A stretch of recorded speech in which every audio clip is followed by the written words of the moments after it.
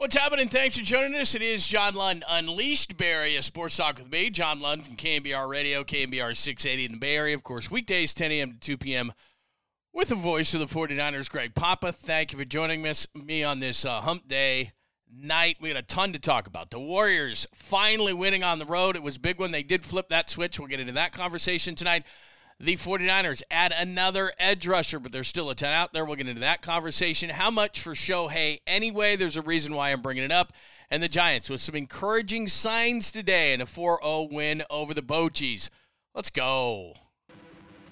What's happening? Thanks for joining us. It is Unleashed, Bay Area Sports Talk with me, John Lund from KNBR Radio in San Francisco. Thank you so much for hanging out with us and chatting with us on a Wednesday night. Remember to please hit that subscribe button. Tell all your friends. Love hanging out with you and talking sports. We have a ton to do tonight. Unleashed, Bay Area Sports Talk. We do it every single weekday. Either do a show. We've been doing lots of live chats lately, and I'm enjoying the hell out of the whole thing. So a lot of good times. Thank you so much. Remember, we're on a podcast as well. So if you're driving around, you need the podcast as well, don't you? Apple, Spotify, wherever you get your favorite podcast. You can always interact with me any old time at John Lund Radio on Instagram and Twitter. I love answering the questions. Anybody who listens regularly knows you don't have to agree. We can totally disagree with each other and still be friends. It's maybe not the way it works in America, but it certainly does here. I love hearing differing opinions. I certainly don't think I'm right all the time, but I love interacting, love chatting. Let me get a few things on the table, and then I want to jump out there and welcome everybody to the show and start answering some questions. So if you've got something to say, hit me up on the chat. If you're watching a little bit later, just hit us up in the comments section. I always go back and look at the comments. Also at John Lund Radio, like I said, on Instagram and Twitter. And again, listen to my radio show with Greg Papa, the voice of the 49ers, 10 a.m. to 2 p.m. weekdays on KNBR 680 in the Bay Area. KNBR.com. We got a new stream as well, a new app and all those kind of things. And I will tell you that we'll be adding a video element to things coming up soon, which we've been trying to get for a long time. So you'll be able to see us during the day as well very shortly. Can't give it away too many details, but very, very cool. So let me flash up the box score from tonight. A great win for the Warriors. And I'm not going to say that they can just flip the switch any old time that they want. I mean, Kyrie wasn't playing tonight. Luka, I want to get into his antics as well. The Mavs and Mark Cuban are going to protest this, and Cuban just put it up. He just tweeted this out, that basically what happened in the third quarter where you saw that the Warriors get that layup it was Mavs ball. Then they took a timeout. They switched the call. Cuban said they didn't tell the Mavericks the Warriors got a free layup. It was a 2-point game at the end as the Warriors win. And so they're going to protest the game. It's not going to mean anything. It's absolutely ridiculous. So if you want to get into the Mavs, we can. 49ers have a new edge rusher. Some encouraging signs in watching the Giants today that I want to get into. And the Ohtani number is starting to rise. So we'll get into that because last night on the chat, some people were talking about Ohtani, so we can bring that up. But let's start here with the box from tonight. And as you can see real quickly, the Warriors still gave up the dreaded 15-plus threes. They gave up 17 tonight. I think Marcus is tracking this, Marcus Thompson, but it did not end in a loss. I think the big thing is go down there and see where it says points in the paint underneath the score there. Points in the paint, Warriors 66 on 33 of 44, Mavs 54 on 27 of 48. To me, that's the big number of the night. The Warriors, because of the way they shoot, and specifically because the gravitational pull that we always talk about with Steph Curry, the lanes are open. They're open for Steph. They're open for Clay. They're open specifically for Kuminga. They're open for everybody because they're so worried about it, and they space the floor so well. And I think the Warriors are taking more and more advantage of it. Look at Kuminga there, 9 of 11 for 22 points. He had 12 in the first half, 10 in the second. He played 30 minutes tonight in the most critical game of the season, and hopefully Steve Kerr is starting to trust him because most of the night he was on Luka Doncic. And I know Luka scored 30, but it took him 27 shots and 2 of 10 from the three-point line and 10 free throws to get that 30. That's not very efficient. Now, he did have 17 assists, but if you look at Kuminga, you want to see efficient? 11 shots, 22 points. That's efficient. Steph, 9 of 18, 2 of 8, 20 points, but he did have 13 assists, so not otherworldly. Klay Thompson struggled. He only had 9 tonight, but Draymond Green was very good. You know how Draymond works. It's not just the points. Draymond was effective. Looney's vastly underrated every single night, 12 and 12. We know what that's all about with him. But I thought Kuminga made the difference tonight. He was on Luka a lot of the night, and offensively, he took advantage of the things. He went to the rim, 66 points in the paint for the Warriors. And the other big thing about the Warriors, even though they didn't defend the three-point line at a great level, which has been their problem on the road, down the stretch, they played well, and that's been part of the problem on the road. They just haven't played well down the stretch, which makes you scratch your head. So the first thing that comes to mind, and take a good look at the box score, and I'll take it down here in a second, but the first thing that comes to mind for me for the Warriors is they can do it, because we constantly are talking about this. Can they flip a switch? Can they flip a switch? Can they beat Houston on Monday night? I mean, they get credit. It's a W, but they didn't play well, and Houston stinks. They're trying to lose. So they didn't play well that night, and they won. Now, they didn't have Kyrie tonight, but that's a Kyrie problem. Mark Cuban was sitting 2 seats away from Kyrie Irving, and I bet under his breath he was like, what the hell, bro? I mean, this is the biggest game of the season for both of these teams. They're trying to stay out of the 6 hole or out of the 7 hole so they don't have to play a play-in. And this greatly enhanced the chances for the Warriors for 2 reasons. One, you get a W, obviously, and further distance yourselves from the Mavericks. But they only played 3 times this year, so you're ahead of the Mavericks right now, and you have the tiebreaker procedure. So if you tie, which there's inevitably going to be ties down here because of the standings, and I'll throw them up in just a second, but you got the season series over the Mavericks. It's the very reason they're not going to catch the Suns for the 4 spot, because even if they got up there close, the Suns have the season series, so you've got to topple that team. And I think that 1, 2, 3 are already set with Denver, Memphis, and the Kings. Memphis and the Kings fight for 2 and 3. And I'll pop up the standings in a minute. But I just wanted to get your thoughts. And then one more thought on this game, and then I want to come out to some questions. Is it just me? Maybe it's just me. And I don't want to get off my lawn guy, but it's like, I grew up in the NBA, and guys got hit, and there was contact, and guys just played ball, man, and they didn't turn around to the refs every single time. I mean, Luka Doncic, man. I mean, it's like, dude, every single play. And I don't know if the league has to do something about it. They're tweaking things constantly in the NFL, Major League Baseball, obviously at this spring at a very high level. But it's from an aesthetic standpoint of watching a basketball game, enough already, man. Like, they've got to do something. And I know Luka's got the 15 technicals, and Jeff Van Gundy, I was watching the ESPN broadcast, and Van Gundy was talking about it with Dave Pasch, and Pasch was saying how Luke was under control, and Van Gundy's like, what the hell are you talking about? Every single play he's complaining. It's just the truth. Like, right over to the officials. They were on offense, and he obviously runs the entire offense, and he sat in the corner by the baseline and bitched at the official the entire offensive possession, basically giving up the offensive possession to bitch. And I was watching the game with my wife, and she goes, does that ever help? And I go, hell no. It's human nature. It's actually the opposite. They're not going to want to help you out if you're constantly bitching and moaning. And I subscribe to the Steph Curry theory, which is if I got a really bad call, I'm going to come at you because I don't normally do it. So when I do, you owe me one. That's how it works. But between Luka, who's the worst in the league at it, it's annoying. Like, stop. Between him and Draymond, the whole league does it. But Luka Doncic takes it to a whole nother level, and it's annoying. And of all the tweaks that they continue to do in the NBA, that needs to be one. Like, get off him, man. I don't know why anyone would want to officiate basketball. It's constant complaints. Look, they're gigantic men on a 94-foot court. You're going to run into each other every once in a while. Every time you get a feather touch, every time somebody breathes on you, it can't be a foul. It stops the rhythm of the game. It's boring. Like, let's go back a little bit and allow more physicality in the league. It's the way it goes, man. Play on. When you play outside, you can't call everybody, call your own fouls. You can't do it every time.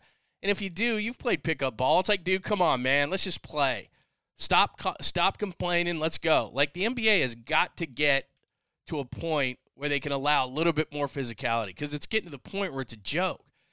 And all guys do. Luka does it all the time. He's a new version of Harden. He's just constantly trying to get to the line. And he only got there 10 times tonight. I give it up to the officials. Some of it is because he bitched so much, they're probably like, I'm not giving it to you. Knock it off. Anyway, that's a whole side story to the whole thing. But again, the Warriors get the victory tonight. It is a huge victory. We'll get the standings up in a minute, and we'll get to some other things. And again, we don't just have to talk Warriors tonight. Great big win, though. Warriors, Niners signing an edge rusher I'll get to, Giants and Ohtani or anything else you want to talk about. Everything is wide open. Let's start it off. MF says Cuban is interesting. I put it up there while the Open was running. I did work in Dallas, and I did work for Mark Cuban. The best story I have, and you guys will like this one, because it involves the Warriors. During the We Believe Warriors season, I had taken the entire station, and this is in Dallas where football is everything, and I had taken the chance to make all the imaging of the radio station all about the Mavericks, which is in Dallas, which in Texas is just something you don't do. But they had just won 67 games, and they're playing the Warriors, and I was like, they're going to win this thing. After game number 1 and the Warriors won, I called my voice guy, and I said, I need all Cowboy stuff back. I need all football stuff back. I said, this isn't going to work. They're going to lose this series. They ended up losing the series, and our guys were all going crazy on Mark Cuban. I'm in my office, and I see this guy flash by, and I go, was that Cuban? He literally had gotten off his private plane, jumped into his car, had his driver take him over to our radio station because we were tearing apart the Mavericks, and he jumped right on the air. He had where the Mavericks, and I don't know if it's still like this is like 15 years ago, but where the Mavericks were located, it's a warehouse. And I'm talking with like cement floors. And then Cuban's office, if you can call it an office, his large cubicle was right in the middle, and he didn't believe in doors. And so what it was it was like a cube farm in a warehouse with cement floors. And then if you had a meeting or if you needed to be alone, like there was places you could kind of go off a little bit, but you had to leave the building. I mean, he's an interesting guy, man. He's completely passionate. We were talking to the voice of the Mavericks, an old friend of mine, Mark Followell, today on our show on KMBR. And, I mean, you always know where you stand with Mark Cuban, and either loves you or hates you, but you know where you stand, and he wants to win, and he's a passionate owner, and I respect that part of it for sure. Jeff, good to see you. A win is a win, no doubt. This is a nice win. I mean, this is a really nice win. Let me pop up the standings here. This is a great win, and I'm not, I'm not grading wins. I didn't think the win the other day against Houston was great, but, I mean, this is a nice win. I don't know where I put the standings thing. I was going to pop it up there. I'll find it in just a second. But no, this is a great win. And if you look at the standings in the NBA right now, to get that kind of a win over the Mavericks, and I have the standings somewhere, and I'll pop them up for just a second for you. They're 38 and 36 now in the 6-hole. So they're a full game over Oklahoma City. But again, nothing's decided. Clippers 35 losses, Warriors 36. OKC 36. Timberwolves get Cat back tonight. Karl Anthony Towns, they got 37. Mavs 37. Jazz 36. Lakers and Pelicans both have 37. So this thing's not decided. It's just simply to get this win over the Mavericks distances you from them, and you get the season series over them. So it's absolutely huge. MF, is Blake Sable the next Muncie or Chris Taylor? I was just looking at the box from today, and Mr. Sable again with some more hits. They got to figure him out. Now, I didn't see the game today, so you can tell me. I think tomorrow's game is on TV, but Blake Sable did play left field today for the Giants. Got a couple more hits, and let me just pop that one up today. I was just looking at the box score before we came on the air here. So he played left field tonight, and he went 2 for 3, and he's hitting 361 for spring. I know that doesn't matter, 361 for spring, but I don't care. I mean, look, the guy can hit, and you're always looking for guys. I don't know if he can be Chris Taylor. I see what you're saying with the bat. I don't know that he's that versatile defensively. I mean, he's got a lot of work to do, catching, especially now that stealing bases is going to be more and more encouraged, and that's why I think there's opportunities for Mr. Johnson in center field. I think he's going to make this team. He's hitting 353 now in the spring. Again, I'm not going to overdo spring numbers, but he adds speed. He's a pretty good defensive center fielder. That would allow them at times to move Yastrzemski back to right, and I'm constantly harping defense. That's why I like Casey Schmidt so much. Casey Schmidt didn't get a hit, did score a run, hitting 395 in the spring, but nice game today. And the most encouraging thing to me that comes out of the game today, Ross Stripling, and they're starting to stretch pitchers out as we're getting closer to the opener, as you know, tomorrow, a week from tomorrow in New York. Ross Stripling, 4 2/3, 6 hits, 4 strikeouts. So he's starting to tune it up a little bit. Alexander, Junis, and Rogers all went today. Which Rogers went today? Taylor Rogers went today. So good news from Ross Stripling. I don't know how. We had Sean Benai on this morning on the KMBR show with Papa and I don't know exactly how it's going to go. I mean, obviously Logan Webb is going to go 1. Alex Cobb is going to go 2. I would imagine that Minaya would probably go 3. Manaya's pitching tomorrow. Got to get a lefty in the middle of all that stuff. Then I think probably Stripling would go 4, and I'm imagining Alex Wood would go 5, maybe DeSclafani. I mean, it's nice. They've got a deep rotation. They always get hurt, so guys are going to get hurt. But, yeah, look, I think Blake Sable's going to be on the team, MF.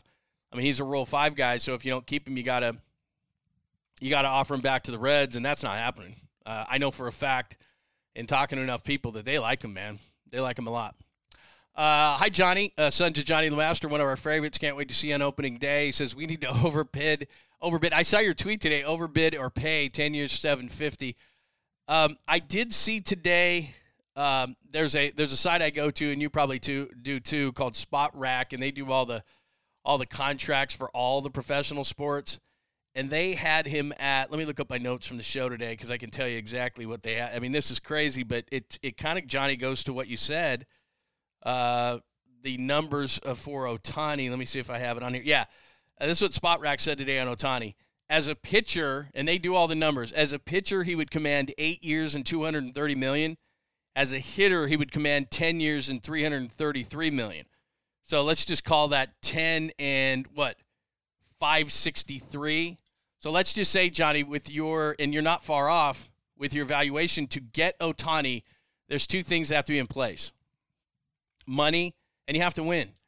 There was a great story.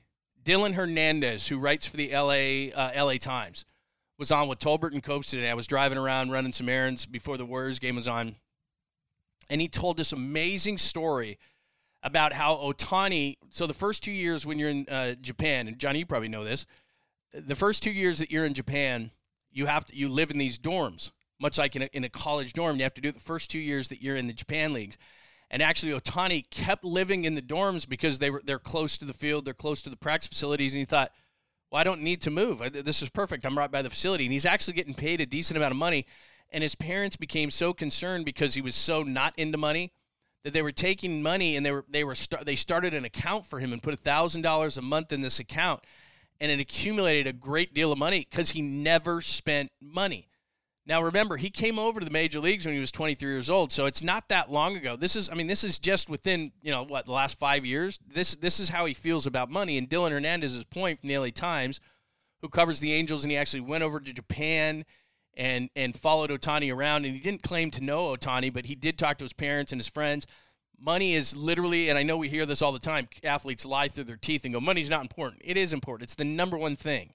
It's not winning, especially early in their career. It's not winning. It's taking care of generations of their family, generational wealth, getting the biggest contract. It's number one by a mile, and don't let anybody else tell you anything different because they're lying or they're wrong. So it might be that Ohtani is just that rare guy that it's not the number one thing, because he was saying it's all about his legacy. Dylan Hernandez was saying it's this legacy for him, and the problem obviously for him is he doesn't feel like he's going to win with the Angels. The reason why he came over, I don't know if you know this story, the reason why Ohtani came over at 23 and demanded to come over early, he wants to be in the Hall of Fame. He wants to be a Hall of Famer in Major League Baseball. It's important to him. Legacy is important to him. Winning is important to him. I'm not saying that money isn't, because it's important to everybody. But my point is that it may not be as important as every guy. Scott Boras is just like, every dime, doesn't matter where you go, we got to get every dime. It doesn't seem that Ohtani is that way. It's more, legacy is more important. Winning is much more important. Look, he's got, I'm sure, endorsement deals in Japan that would blow your mind. And over in the U.S. now, I'm sure he's getting tons and tons of endorsement opportunities. Money's not going to be an issue for this guy. But, Johnny, your point is taken.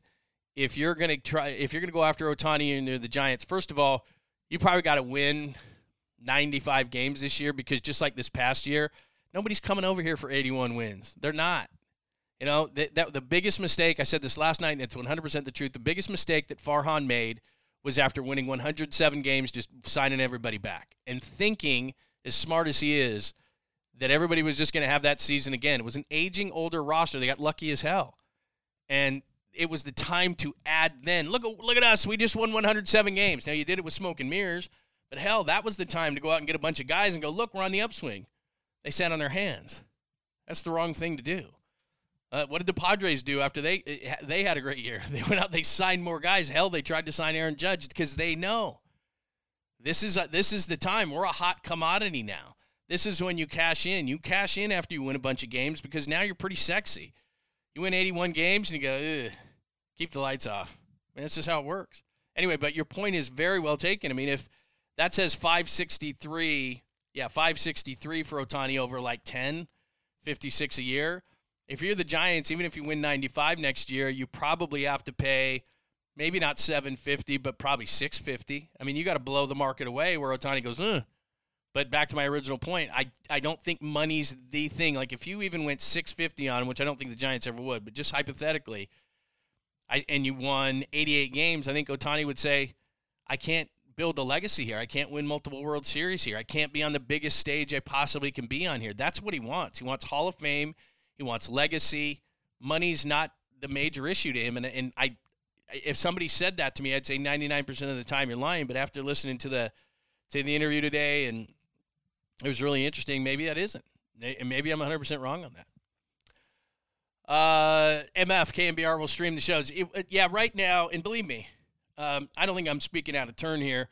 For years and years, we've wanted them to stream entire shows. I've been on stations my whole career. They stream we stream the entire shows, but you're talking about podcasting them. And right now, they're just podcasting the interviews. Let's just say that, without speaking out of turn, that those things will change shortly. Paul, hey, man, good to see you tonight. For someone who I listened to for years scold people about how you should know everything about your business, how does he get a free pass for the sexual harassment that happened for years under him? I'm not, let's see. Oh, you're talking about Cuban. You know, I got to go back. I got to be honest, Paul, especially on a situation like this. I have to go back and refresh how that ended up happening with how that whole situation with Cuban ended up being resolved, because I don't know off the top of my head. I cannot remember, and I'm not just saying that. I don't want to speak out of turn on that one. I do know this, that when I was there, he was a good guy to work for. That's all I can say. I don't know how that got resolved. It is weird, though, because like I said, everything in that office when I was working, I didn't work in the office. We carried the Mavericks games. I led the Mavericks radio network, the affiliates and all those kind of things. I programmed the radio station that the Mavericks were on. I wasn't there on a daily basis. I was in separate offices. We'd go down. We'd have meetings, things like that. I wouldn't call Mark and I friends, but I worked for him because I ran the Mavericks radio network. We need Yannick or Houston at defensive ends. And hey, kid, what's going on? Thanks for joining us. Let me pop this up if we're going to hit up the Warriors a little bit. So Austin Bryant is the guy that they signed today. And let me pop you that up. Austin Bryant, defensive end, Clemson. As you can see, this is his NFL Combine. I pulled this up today. That's from the Combine, so that's just a few years ago, 2019, fourth-round pick. In the, like it was like 115, 117, whatever it was. 6'4", 271, good arm length if you're going to play that game and all that kind of stuff. A 6.20 will eventually be an average starter. He hasn't had great numbers to this point. He had 4.5 sacks in 2021. But he's a guy that, again, you talk about Chris Kasarik, and he's got the measurables. If you see him, go look him up after we're done here. Austin Bryant, just YouTube him. He's long. That's the one thing you notice. Long arms, long torso, long body, long legs. Definitely athletic. If you see the athleticism score there in the middle from the 19 Combine, he was 7th among defensive ends. That's pretty good as far as athleticism is concerned. So, again, not a ton of production outside of the 4.5 sacks in 2021. He was on a really good defensive line at Clemson, which, by the way, ironically enough, featured Cleveland Ferrell, who the 49ers, of course, signed. And, you know, he doesn't overly excite me. He wasn't good with the Raiders, and it doesn't have to do with being the 4th overall pick. He just wasn't very good.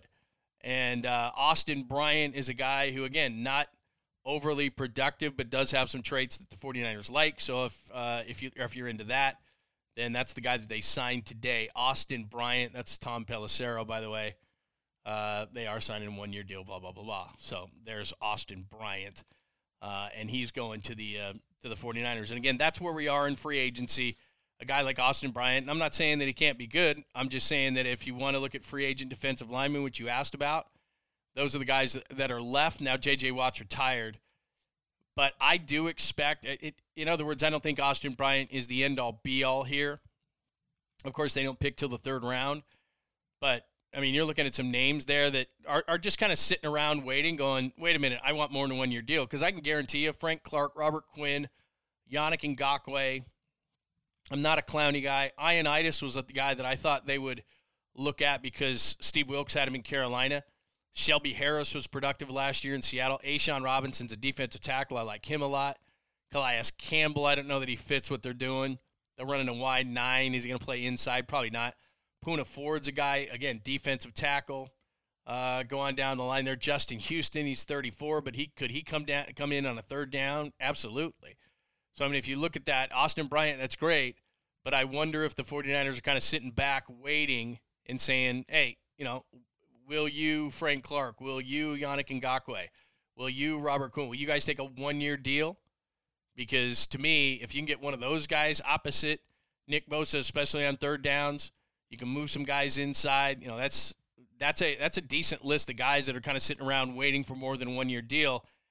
And the majority of those guys on that list probably won't get it. Ngakoue might. He's only 27, but he's not great against the run. But a guy like Quinn at 32, I think is a guy that, he's a third down guy. But 2 years ago, he had 18.5 sacks for the Bears. So that's a pretty good list. I mean, in terms of looking at position groups as far as free agency is concerned, that's a position group that has the most talent remaining as far as anybody. So we'll get back to the Warriors. If you want to hit the Warriors, want to answer some questions on the chat, thank you so much for joining us. By the way, it is Unleashed, Bay Area Sports Talk with me, John Lund from KMBR Radio in San Francisco. If you're new to the YouTube show, thank you very much. Questions, comments up on the chat. Would love to chat with you.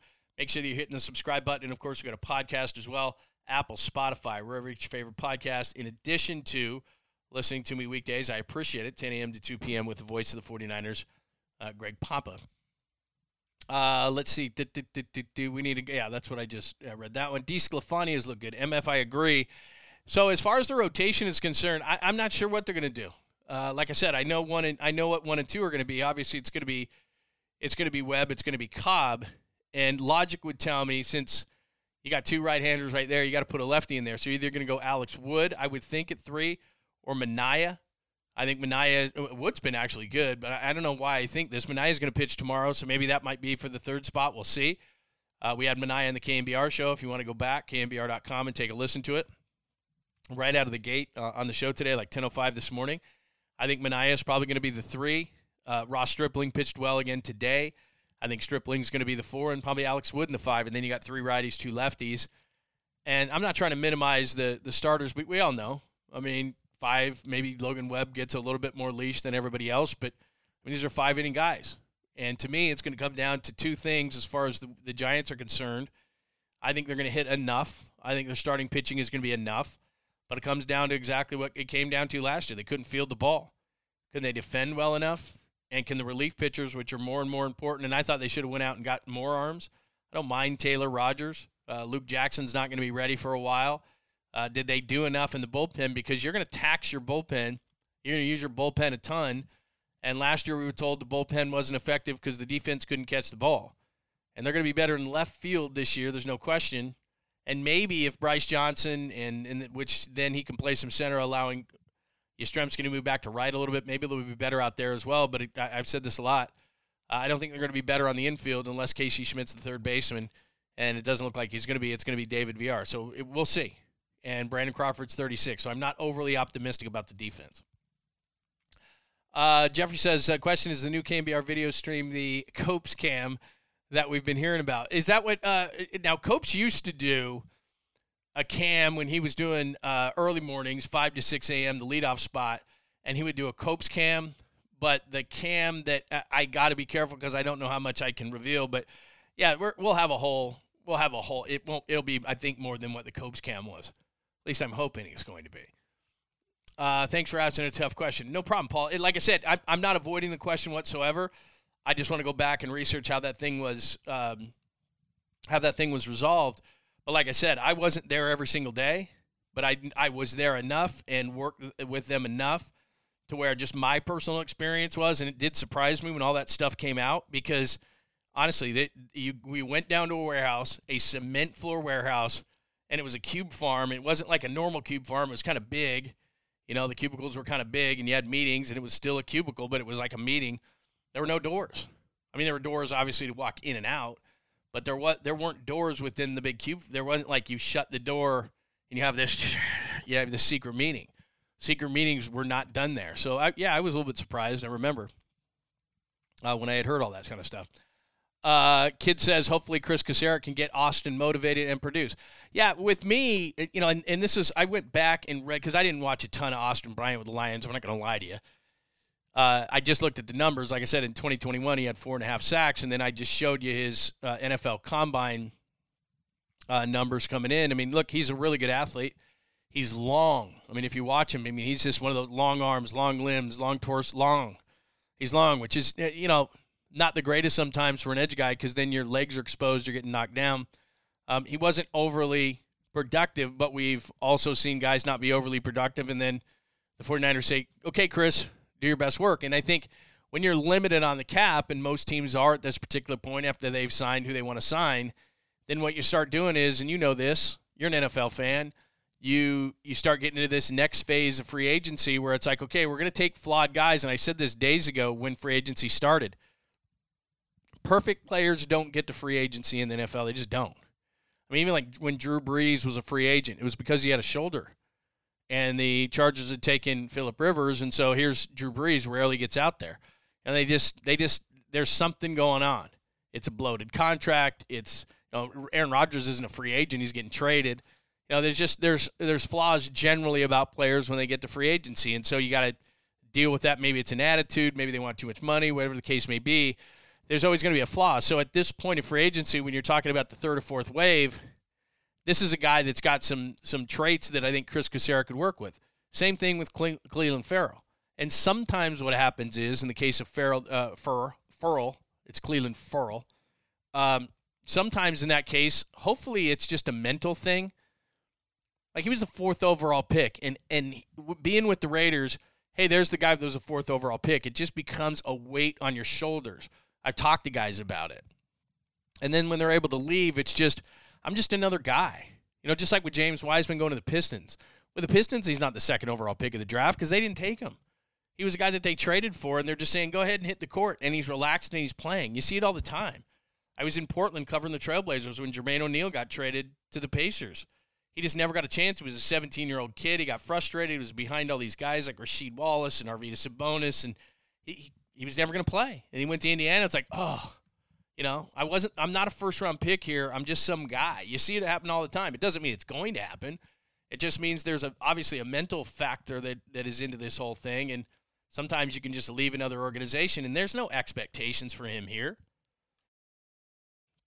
So if a guy like Farrell let's say he comes into the 49ers and gets 7 or 8 sacks and is solid, because, he can be solid against the run, but let's just say he gives you solid against the run, 7, 8 sacks. I don't know if he's capable of doing it, but I'm saying, what if he did? Well, hell, for the 4th overall pick, he'd go, it's okay. For Farrell, who's on a 1-year contract for not a whole lot of money, you'd be like, damn. And maybe he's capable of doing that when you look at the kind of defensive line talent that's around him. He's going to get singled all year long. And he wasn't supposed to be the 4th overall pick of the draft, but he was a first rounder, maybe a late first rounder. So maybe that's the case. But my point in saying all that is, Austin Bryant, Farrell, these kind of guys, they're constantly bringing these guys in because they feel like if Kucera can't perform the magic on it, then the body's dead. You can try to resuscitate it all you want. It's why they're paying him so much money. Remember, DeMeco Ryans wanted to make him their defensive coordinator in Houston, and they were like, no. You're not going. Because you're our secret weapon. Just a thought. What's going on, 2-3? Could the 49ers trade for a defensive end with all those picks?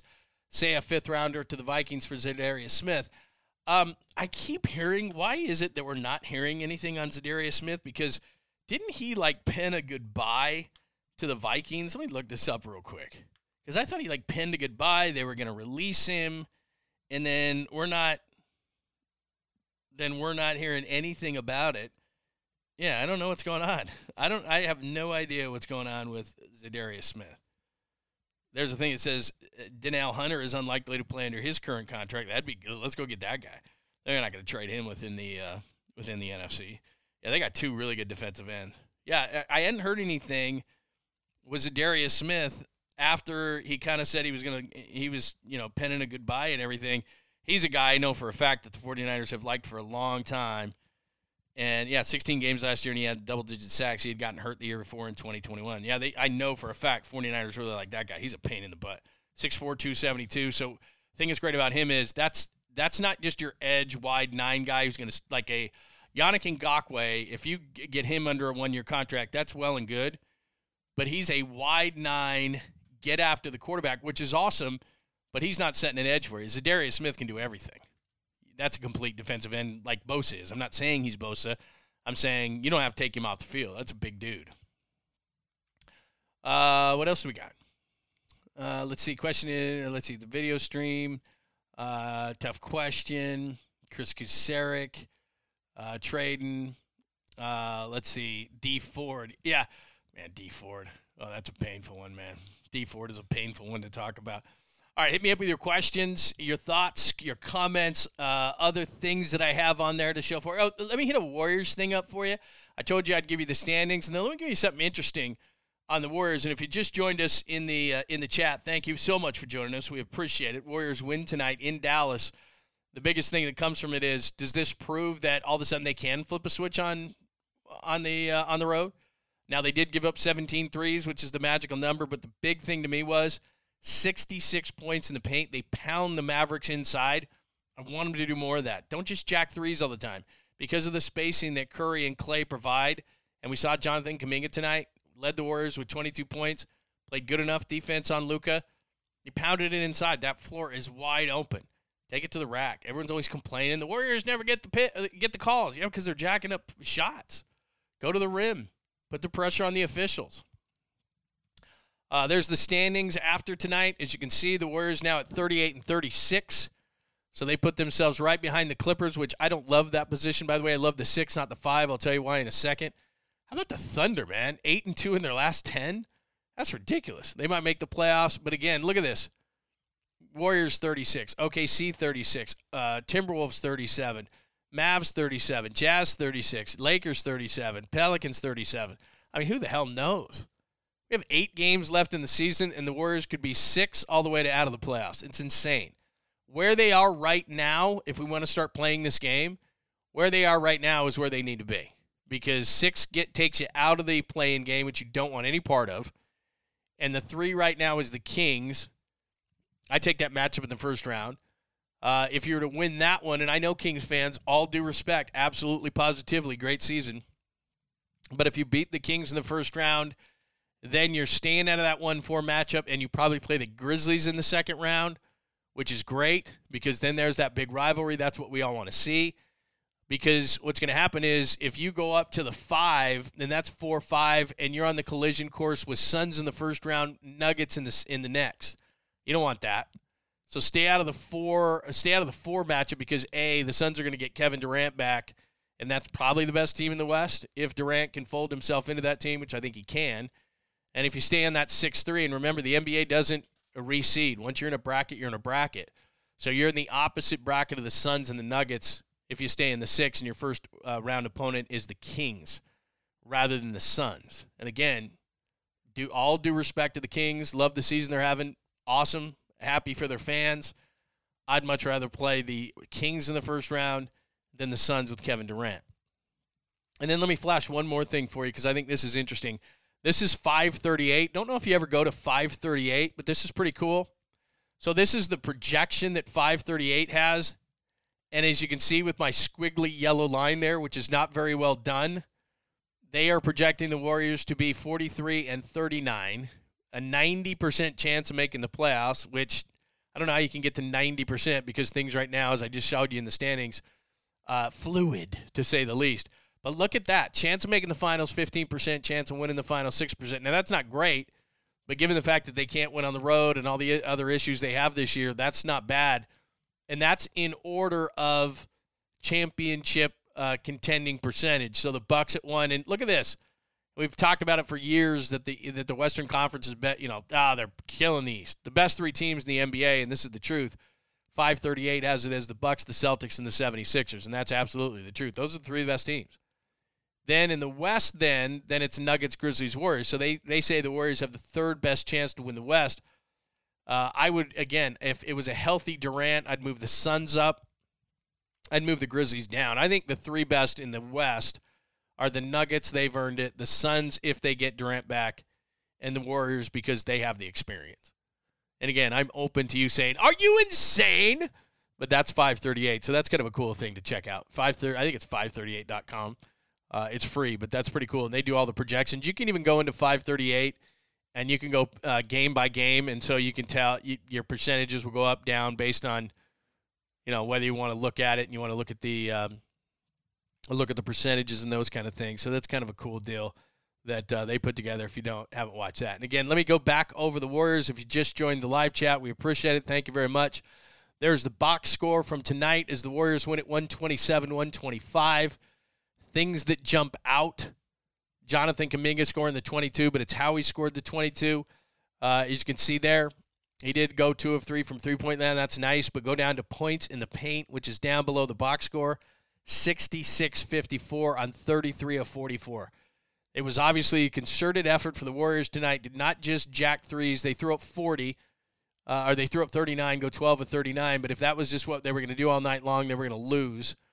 They always lose on the line, 20-15 outscored on the line. They were 15-18, but they made a concerted effort to get to the rim, to get to get inside the paint. And the floor is always wide open when Clay and Steph are out there and Jordan Poole is out there, and they took advantage of it. And more so, Jonathan Kuminga did a great job, very efficient, 11 shots to score 22 points, and he's the player of the game because Luka, who played 41 minutes, it took him 27 shots to score 30 points. Now, he was good. He was 30 points, 17 assists when he wasn't bitching every other second at officials. Only 2 of 10 from three-point land and only went 6 of 10 from the line. So 30 points on 27 shots for Luka. Kuminga, 11 shots, 22 points. So Kuminga was on Luka most of the night, and offensively, he was the one that really took advantage of getting inside. Also getting off the bench, obviously, Jordan Poole, efficient, didn't hit a three, but 6 of 13. He had 16 points. Got to get a little bit more from him as well. Anthony Lamb had a couple of moments in the game as well. And JaMychal Green pops in 9 as well. And again, Steph Curry didn't need to be Superman tonight. 9-18, 2 of 8, did have 13 assists and 20 points. He was good, not great. Clay really couldn't find the range, didn't take a ton of shots. He had 9 points. Looney is massively underrated, 12 and 12 tonight. And Draymond Green was very good tonight as well. He had 14. That's not normally that's not how you gauge how Draymond Green does, but a nice game by Draymond Green. And again, just to hit up the standings as far as that goes, it's very, very good situation to have the Warriors get that win tonight again, because you can see 38 and 36. If they could stay in that 6 hole, that's really where you want to be. Take on the Kings in the first round, avoid the Suns in the first round, avoid that side of the bracket with the Suns and the Nuggets. And the most important thing beyond the win is now 2-1 season series over Dallas, who then drops all the way to 9. Isn't that wild? And if you look at the Western Conference, too, I mean, this is the reason why the games are so close. But you look at the Grizzlies at number 2, or the standings are so close. The Grizz at number 2, they get Ja Morant back tonight. The Suns are still waiting in the 4 hole for Kevin Durant. The Clippers, 2 to 3 weeks. Paul George, it was announced today by Adrian Wojnarowski that he's going to be reevaluated. Paul George in 2 to 3 weeks. We still don't know with the Warriors what's happening with Andrew Wiggins, GP2. We're going to find out tomorrow. They're going to announce something as far as what his progress is. So tomorrow's a big day for the Warriors. The Timberwolves get Cat back tonight. Karl Anthony Towns. The Mavericks had Kyrie out tonight, and Luka is still banged up. They're dealing with injury issues. The Lakers are playing the Suns right now, and they don't have LeBron still. And then the Pelicans sitting down there, and they're still in it, and they don't have Zion. So, I mean, look at the Western Conference. Outside of the Nuggets, Kings, is that the only team without some injury issues? Maybe the Thunder. I mean, Chet Holmgren's been gone all season long, but, he's not coming back this year. But, I mean, every team that we're talking about here outside of those teams, there's a major injury. Phoenix with Durant, Clippers with Paul George, Wiggins situation plus GP2, Cat coming back, Kyrie not playing tonight, the Lakers without LeBron, the Pelicans without Zion. I mean, that's the league nowadays. But nice win for the Warriors tonight against the Mavericks. Any more thoughts, questions, comments? And we can hit up on anything. You want to hit up on the 49ers? I still think they need an edge guy. Right tackle is going to be something interesting to watch. One name that I continue to bring up for the 49ers, Isaiah Wynn. I don't know. I got to look into what his injury status is. I'm going to text a friend in New England because he's 26 years old, and when he's healthy, he's pretty good. He must not be healthy because that's a guy that I would have thought they would have looked into. Anyway, and still a lot of edge rushers out there, as I showed you, or as I told you before when we got into it. Why didn't the Warriors pick up anyone in the buyout market like Serge Ibaka? He's sitting at home. I think, we always talk about Joe Lacob and how finances and, they're not a hit, but they are. And Steve Kerr answered this question, I think, weeks ago. He feels like if they weren't going to use somebody, they're not just going to put somebody on the roster to put them on the roster because they're in the luxury tax threshold, that whatever that money is like tripled. And so they're just not going to throw somebody on to throw somebody on. But to your point, G23, to your point, they need size. And look, I'm not going to go back over the Wiseman trade. It's already a bad trade. I said it from day one. He's 21 years old. He played in 3 college games. You had to have more time. You just needed to put him in the refrigerator and put him at the back so that you weren't tempted to trade him. Like, we're not going to, do not touch, do not trade, do not break glass, do not anything. He's not going to help you, but in 2-3 years, he's going to be a monster. And we're seeing that with Detroit. He's still inconsistent, but he had the game of his life, or the best game of his career a couple of nights ago, and he looked like a monster. And those are going to become more consistent. He's going to be a really good player. But so they traded him. It's done. It's over. Every time I bring it up, I say I'm not going to get worked up over it. And I'm not worked up. It's not my team, but it's just like, how short-sighted can you be? It's ridiculous. But your point is that when you get to the playoffs, I forget the game, and it was 2 or 3 games ago, and they got beat on the offensive glass 27-11 in points. And they don't have anybody. I mean, they honestly don't have anybody who they can put in a game, and not Looney and not, Kuminga and not Draymond and not DeMichael Green and not nobody. They can't guard a Jokic. They can't guard an Embiid. They're coming home to play Joel Embiid. And to me, Joel Embiid is the MVP in the league, and he's making a final push to this thing. And I think he's going to be the MVP. He's the most dominant big man in our league. And I'm not taking anything away from Jokic. Jokic plays a different style. It doesn't lend itself to dominance. When you look at the end, he's got a triple-double and he kicked your ass. But Joel Embiid's going to take it right at you, especially a smaller team. Memphis can take it at you with waves of big players. And the Warriors, the biggest issue that they have, other than road where they don't defend the three-point line and a lot of times finish out games, which they did finish out tonight's game, but it's they just have a lack of size. And teams that can throw size and beef at the Warriors are going to give them a ton of trouble. Now, was there somebody in the buyout market that was going to, and this was Steve Kerr's point, was there somebody in the buyout market that was going to be like, hey, you mentioned Serge Ibaka. I don't know how much Serge Ibaka has left. Could he help in spurts? I suppose, but I think the question you have to ask yourself, and I would as a general manager of any NBA team at this point, if I needed help at a specific position, ask yourself the one simple question. Is this the guy, the difference between winning a championship or winning a series and not? So the, 8 minutes, 6-8 minutes that Serge Ibaka would play at this point of the season for the Warriors and into the playoffs, are those going to be the minutes that are going to decide whether you win a series or a championship? Likely not, but your point is well taken. If you're getting absolutely crushed, is he going to guard Joel Embiid? Probably not at this point of his career. And that was what the Warriors decided, was there's not a guy out there that would make that big of a difference. I'll always go back to, and I understand Wiseman can't do it at this point of his career at 21 years old. He couldn't stop Joel Embiid either. Now in 2 or 3 or 4 years, that's going to be a different story, but right now he couldn't. And they felt like somebody on the buyout market couldn't give them that ability. All right, we'll see. All right, is that it? Awesome. Thanks for hanging out. I always love hanging out with everybody tonight and having a great time. Any more questions, comments? If I didn't get to, I apologize. Thank you, everybody, for coming out tonight. As always, Paul and Jeffrey and G23. And I know there's a bunch of other guys. Johnny was out here tonight. Let me scroll up to the top as well to make sure that I give it. MF, Kid. Who else came out tonight? Really appreciate it. I know there were some other guys who came out. Who did I miss? Anyway, thanks for coming out tonight. I really appreciate it. We'll be back tomorrow as well. KNBR. I guess I haven't gotten the guest list in it for tomorrow's show. Full show tomorrow. Let me double check. Let me see if I got a guest list for tomorrow. Because if I do, I want to make sure that I get it to you. No, I don't have a guest list for tomorrow. All right. Thursday edition of the show. So make sure you tune in tomorrow from 10 a.m. to 2 p.m. on our show on KNBR with the voice of the 49ers and I. Of course, Greg Papa will be with us. Thank you so much for hanging out on the YouTube channel as well. Make sure you subscribe. Tell all your friends. I appreciate it so much.